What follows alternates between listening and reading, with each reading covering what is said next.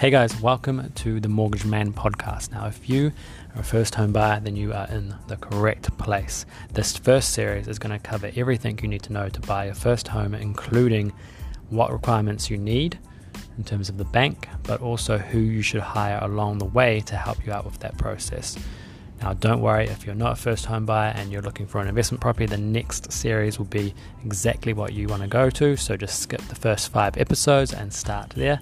Just a reminder is that this is not individualized advice. If you would like individualized advice, please reach out and follow me, Aaron, the mortgage_man on Instagram, or give me a call on 02206 51217. Enjoy.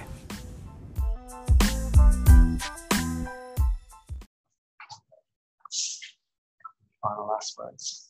Good luck. Hello everyone, welcome to another podcast episode / YouTube video. So the reason I say that is today I'm joined by Chris Brown. He is Director at Tantor Financial. Thank you for joining us. Hello everyone. So I say YouTube video because we're actually going to walk through how to fill out a sales and purchase agreement. So if you are listening on the podcast, try and get one of these in front of you so you can kind of match yourself with it. If you are watching on YouTube, then just watch.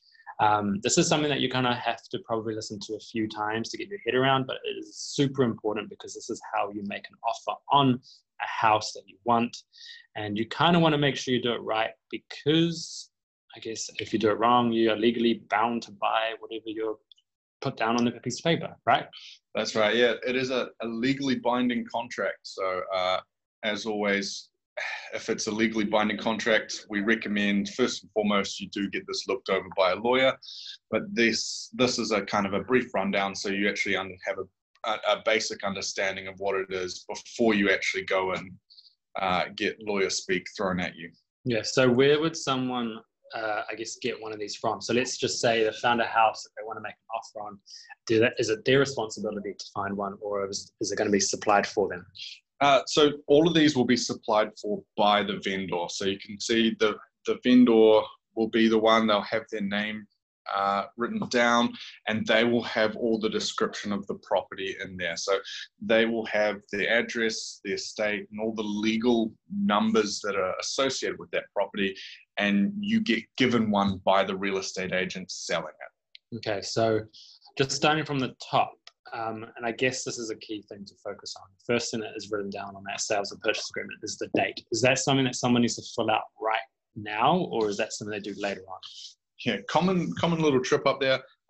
You as the purchaser don't actually fill that out. That is for when both parties have agreed, and it's not a binding contract until it's dated by both people. So if you're putting your offer in first, obviously you won't be putting the date on.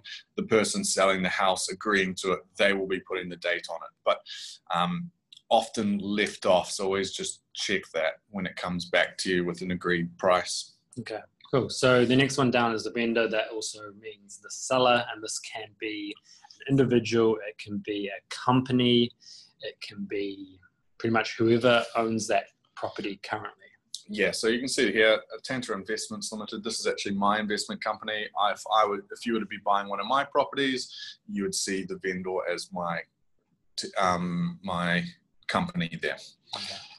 The part that you need to worry about is the purchaser. So you put your name there. So you'd have John and Mary. If you wanted to put your name there, if you're not 100% sure what you're buying in, so whether you yet to set up a company or want to buy it in a trust, or for whatever reason, maybe you're adding dad on at a later point, you're not 100% sure, there is this little portion here you can write circle saying and or nominee. And what that means is that whatever the purchase name here means, you can nominate someone else to fill this agreement for you. So a nice little thing if you're not 100% sure who's actually buying the house. Yeah, and in most cases, if you are a first home buyer, you will be buying it in your own name. But if you're not 100% sure, let's just say you found a dream house and you're like, shit, I haven't actually talked to my parents if they're going to help out or not. Like, just put or nominee, and then you worry about that later, because you obviously don't want to miss out on the house that you're potentially putting an offer on. next step is there is a little box that says the vendor is registered under GST. What does that mean, and is that applicable to most people or not? Basically, that's not going to be applicable for anyone unless you're property trading. So for 99.9% of all first home buyers, this bar here is irrelevant to you. And that will automatically already be filled out by the vendor, right? 90% of the time, we'll just say no there. You don't need to worry about it at all. Okay. So next comes down to, I guess, the legal description of the property. So the address is obviously the property address that you're buying. Make sure that is right. And then we go on to, I guess, the estate type. So usually it's going to be freehold or cross lease. Do you want to just walk through what those other ones quickly mean? Yeah, so basically you won't see stratum and freeholds or stratum and leaseholds in a first home buyer. They're typically referred to apartments, but for the most part you won't see them. And if you do come across them, just sing out. But 90% again of properties you'll see in the freehold or cross lease section there. If you're buying a leasehold, I highly advise against it. It means that you don't actually own the land. So what these all mean is what is the actual land you're buying, not the house. What is the land? So you can kind of see this one here is cross lease, and what that means is it's cross lease, and I have a half share of this total 999 square meter section. If it was freehold, I'd have that all to myself. So it's basically a description of whatever the land underneath the house you're buying is. Yeah, so I guess most people ideally would want a freehold section because that means they have control over that whole land. But I think because of the way New Zealand has developed, it has got a lot more cross-lease sections. So to describe that differently, I suppose, is imagine you have a house on the front of a section and you've got land out the back. That is a freehold section. If someone has gone and subdivided it, put another house on the back, now the front section is cross-lease with the back section, and the back section is cross-lease with the front section. So kind of an easier way to describe it. Yeah, and all it practically means for you is you need your neighbour's permission to build your two-storey house if you want to. And under the new council rules for most councils, you actually need to get your neighbour's permission if you're doing that anyway. So the difference between cross-lease and freehold is negligible, but if you're worried about it, talk to your lawyer again. Yeah, I mean, as long as it's got a freehold or a cross-lease with freehold in brackets like that one, that's kind of what you're looking for, and that's what the majority of properties are. Yep. So. Just before we go into that next section, those other numbers, the lot, the flat, the unit, the DP codes, that's found on the title, and that should be filled out for you. And that's just, again, the legal description of what you're actually buying.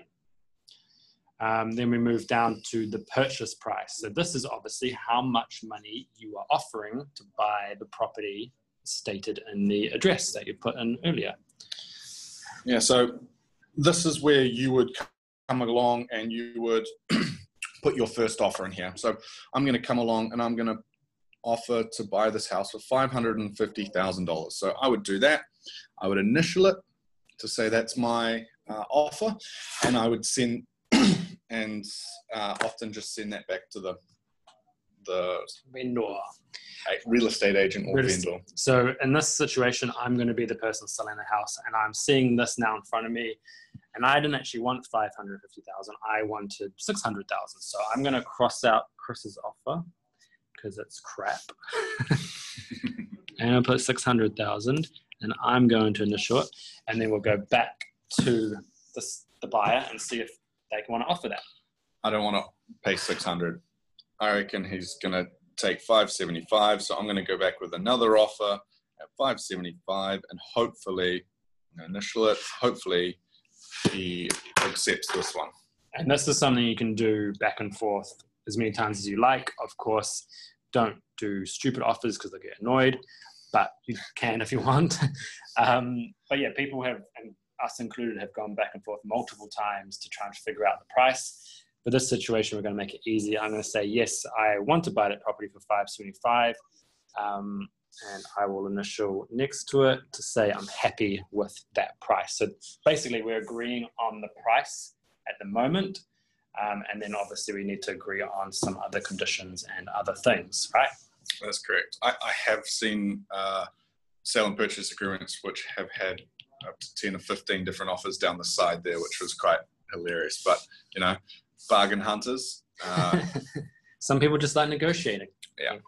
So I guess the next thing we can almost negotiate is the deposit. So the deposit is basically what you as the buyer is paying the seller once you have fulfilled the conditions and are ready to go unconditional. That's correct. And so most of the time, the standard, if you don't change it, is actually 10% of the purchase price. And it will often be pre-filled out for you, say 10% of purchase price. Run out of room here. 10% of purchase price. But you can actually, if you wanted to, again, just cross that out and put any price you actually wanted on there. So let's say you actually only had, you've got your 20% deposit for this $575,000 purchase, but $100,000 coming from KiwiSaver, and you haven't actually got that yet. You could actually come here and say, well, I'm actually only going to give you $25,000. I'd maybe do that in a different color so you can see it. But I'd say, no, I'm actually I'm actually going to say $25,000. And again, I will initial it. And so you can actually change that to suit your situation.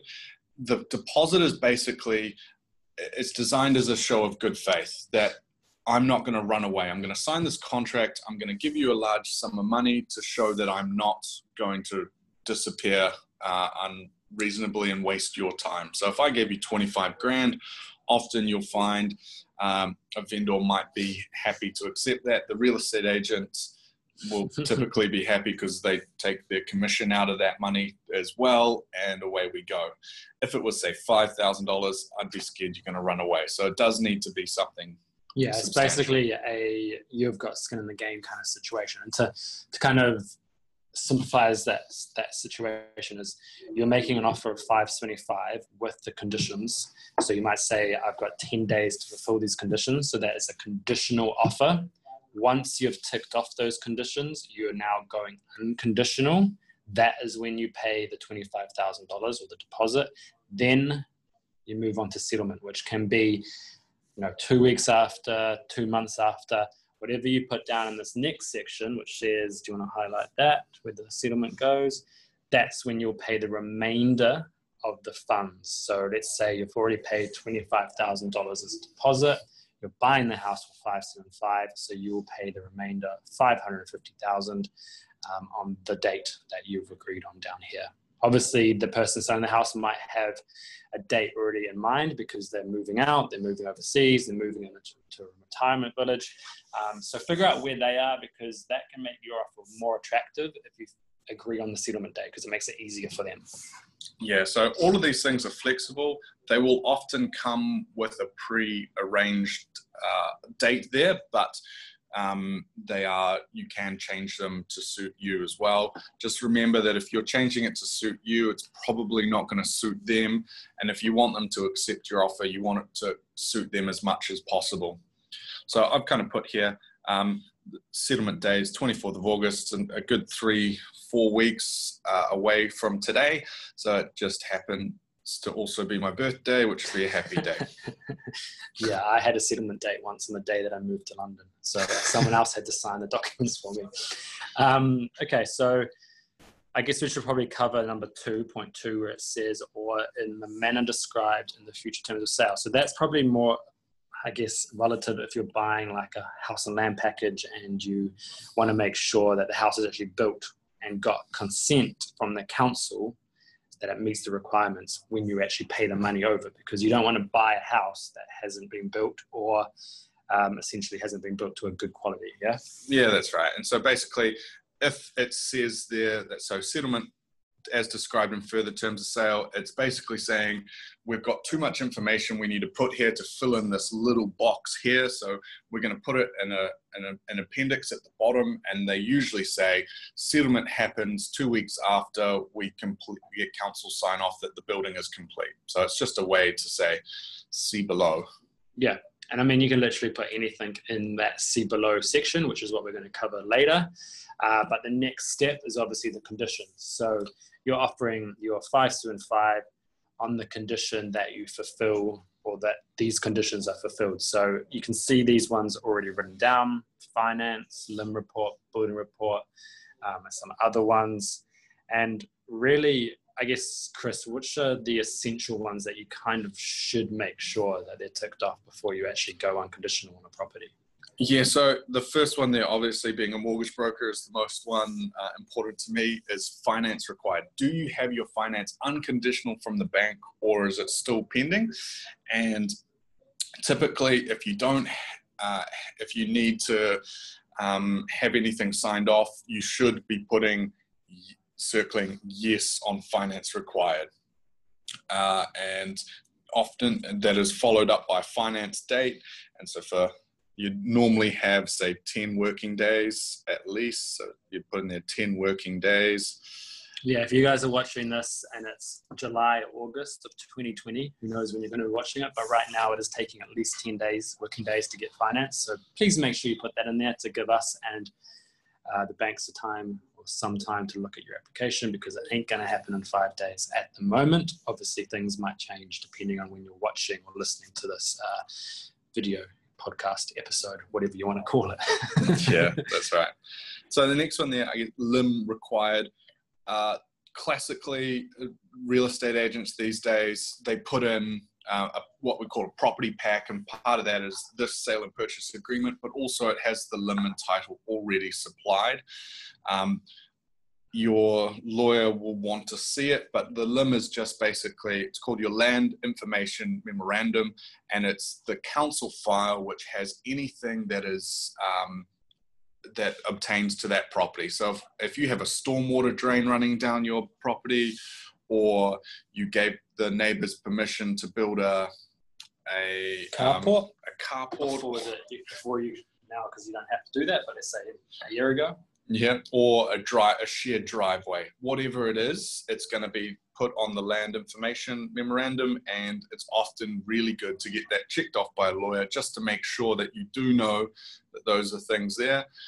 I think the perfect example for my property, I have it currently at the moment, it has a no building line down one side of the property. So if I was going to buy that property thinking I was going to put a minor dwelling or a little hut down the back for my parents when they get older, I can't actually do that, and that limb will actually tell me that that's the case. I think also if you or the previous owner has put an extension on there, that limb will tell you if it's actually legal or not, because that'll be on the title, and you don't really want to buy one or a property that's not got a legal dwelling on there, because that could obviously mean the council could come after you at a later date, and you should probably get that consented for, or get the seller to get that consented for before you buy the property, or just write that you're happy with it not being consented, which would mean that you probably get a price reduction.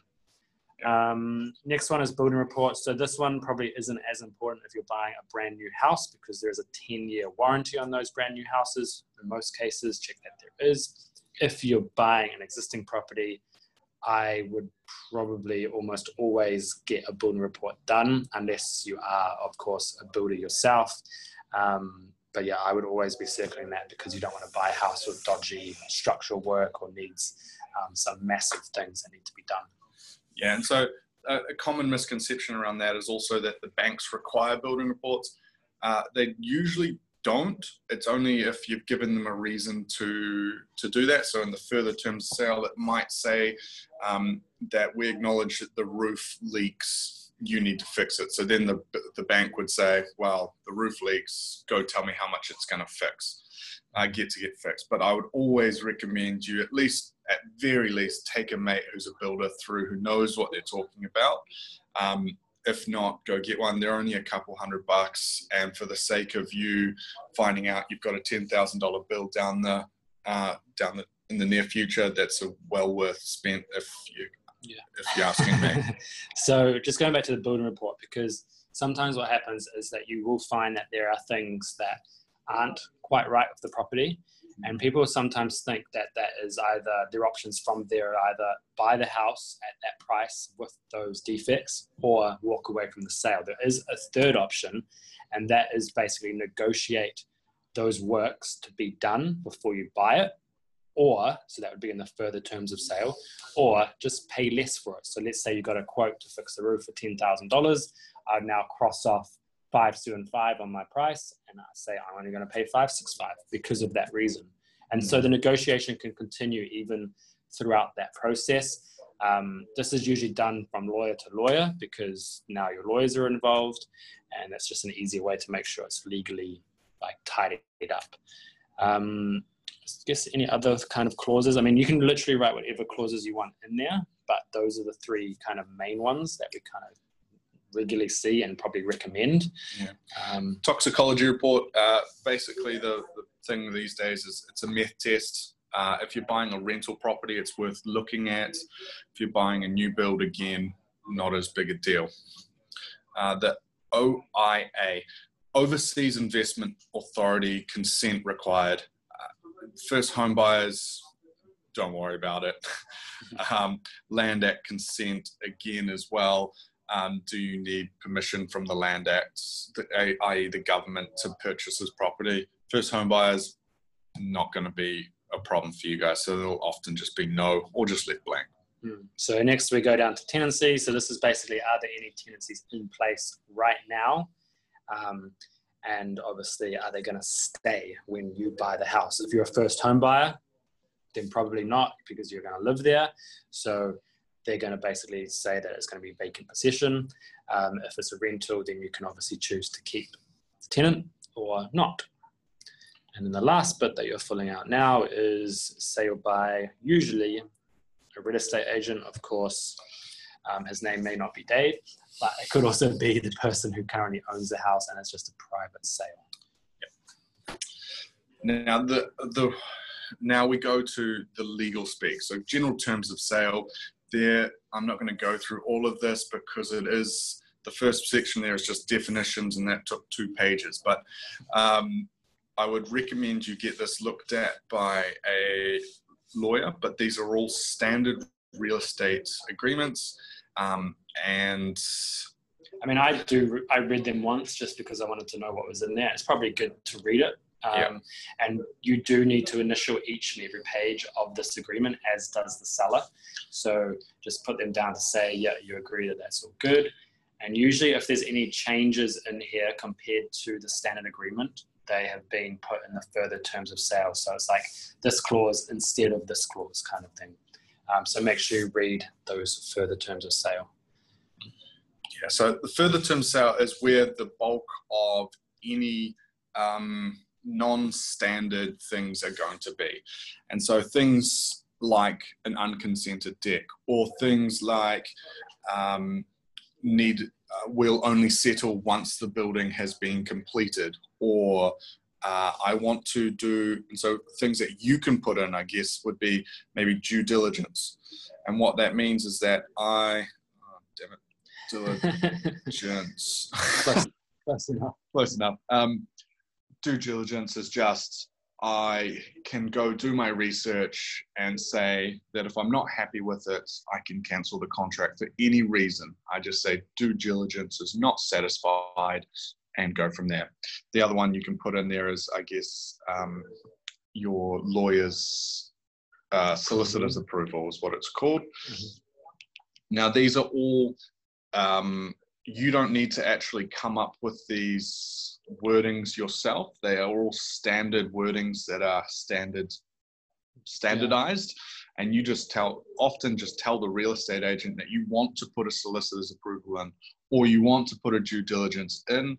Likewise, you can also take this agreement and give it to your own lawyer to put these terms in for you. And just on that, just remember that the real estate agent is working for the person selling the house, not for you. So when you are writing this stuff out at the top, if you've put a lot of time, working days, prices, all this, they're probably going to push back and say you need to make your offer look more attractive and reduce those working days, or put a higher price in, or change the deposit. Now, remember that that's not necessarily fact. You know, you think about the seller.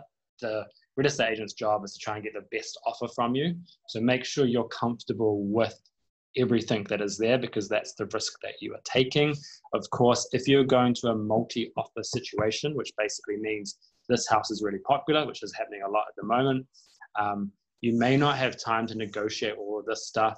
You do kind of want to put your best offer forward. So that means if you know that you've got a mate that can do the building report for you and you're comfortable doing that, then put no on that, because that's going to look better than someone that's got a 10-day building report clause on there. So it depends on the situation. If it's in a house that's just you, then yeah, play around like this. If it's a house that it's a multi-offer, you do kind of want to make it look as attractive as possible. So that means best price, best deposit, settlement date with where the vendor wants it, and the working day clauses as minimum as possible within reason. Of course, right now, 10 working days is going to be the minimum. If someone puts down 2 working days, they've either got cash in their back pocket or they don't know how the banks are working at the moment. Yeah, that's right. So I would always the real estate agent can be extremely helpful. They'll often ask you to come into their office and fill out these offers with them. And they can be extremely helpful to fill these out because, like I said, going through it with someone next to you, it is a 20-page legal agreement. So having someone help you through it would be fantastic. But the more you offer, the more they get paid. So keep that in the back of your mind. So I guess the next thing is obviously to sign it. Usually you would do this at the end. But even if you've signed, so let's say you've done the initial offer of that $550 and then you've signed it, it doesn't matter if you've still not dated not dated the agreement, because you can still go back and forth with that kind of negotiation price, because you need both signatures on there and those things initialed and dated before it's legally binding. That's right. And the last little bit you need on here is just cover. Just in case. Just in case. Schedule 1 is all about GST information. Again, you're not going to be GST registered in regards to property. If you're a sole trader or your own business, you may be GST registered for your business, but in regards to property, classically only property developers and property traders are GST registered in relation to property. So you often just need to ignore this entire section here. Yeah. Schedule 2, it's going to be a list of all the things you get with the house. This house has very few things that are covered by the warranty. Fixed floor coverings, curtains, and blinds. That's all you get with this place. You also have these other things here in Schedule 3. So the difference between Schedule 2 and Schedule 3 is Schedule 2 are like the fixed floor coverings, the things that are kind of going to be there, and they do, I guess, which do not have an operational function. Can I highlight this? Versus things in Schedule 3, which do have an operational function and actually need to be working when you take ownership. So things like an oven and the lights and a range hood, they kind of need to be working, because you don't want to buy this house with something that needs $5,000 worth of repairs. And so for you buying the property, if you come in and all of a sudden all the light bulbs are missing from, you went to the open home, they were all there, you come back and they're no longer there, you can actually say, hey, according to the agreement you signed, you told me all the light fittings were going to be there. I would like those replaced before I take ownership of this property. Yeah. Cool. So, Schedule 4, this is again more if you're probably buying a house as an investment, who's renting it, for what term, all those details. And this is more if you are going to continue to let them rent your property, but as a first home buyer, you're probably going to have a house that you're going to live in yourself. And then finally, page 19, I believe, is the last page. Yeah, so this is just where you put your contact details down. So I would put my name here. Well, I'm going to purchase this. I'll put my name. No, you're the person selling it. You go up here, vendor.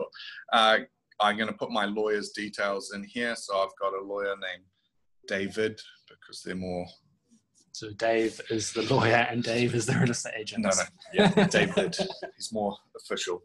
But basically, you put your contact details in there, and that's the last step you need. This section here, again, the vendor, it'll already come pre-filled out with their lawyer's details in here. Yeah, And I think that is pretty much everything. So yeah, probably watch this video again, listen to this podcast again, because it is important that you get this stuff right. But yeah, feel free to reach out to us, a good trusted real estate agent, or just someone that you know that has done this before, because like you've probably just seen from our great scribbles, it can be a little bit overwhelming. But the key thing is make sure you're happy with the offer based on your expectations. Don't get pressured into, offering more than you want to, or putting less working days on your conditions because a real estate agent wants those. Because yes, it may make your offer more attractive, but if it's more than you can afford or more risk than you like, that's going to put you in a pretty crap situation if it doesn't pay off. Is there anything else that you kind of add to that? No, we've pretty much covered it all off, but always just get independent legal advice if you're unsure about these legally binding contracts. Don't be scared. They're fantastically straightforward once you get used to a couple of them. Each one's going to be very different with different clauses in it, so make sure you always read through it. And if in doubt, just give us a call, give the lawyers a call, and go from there.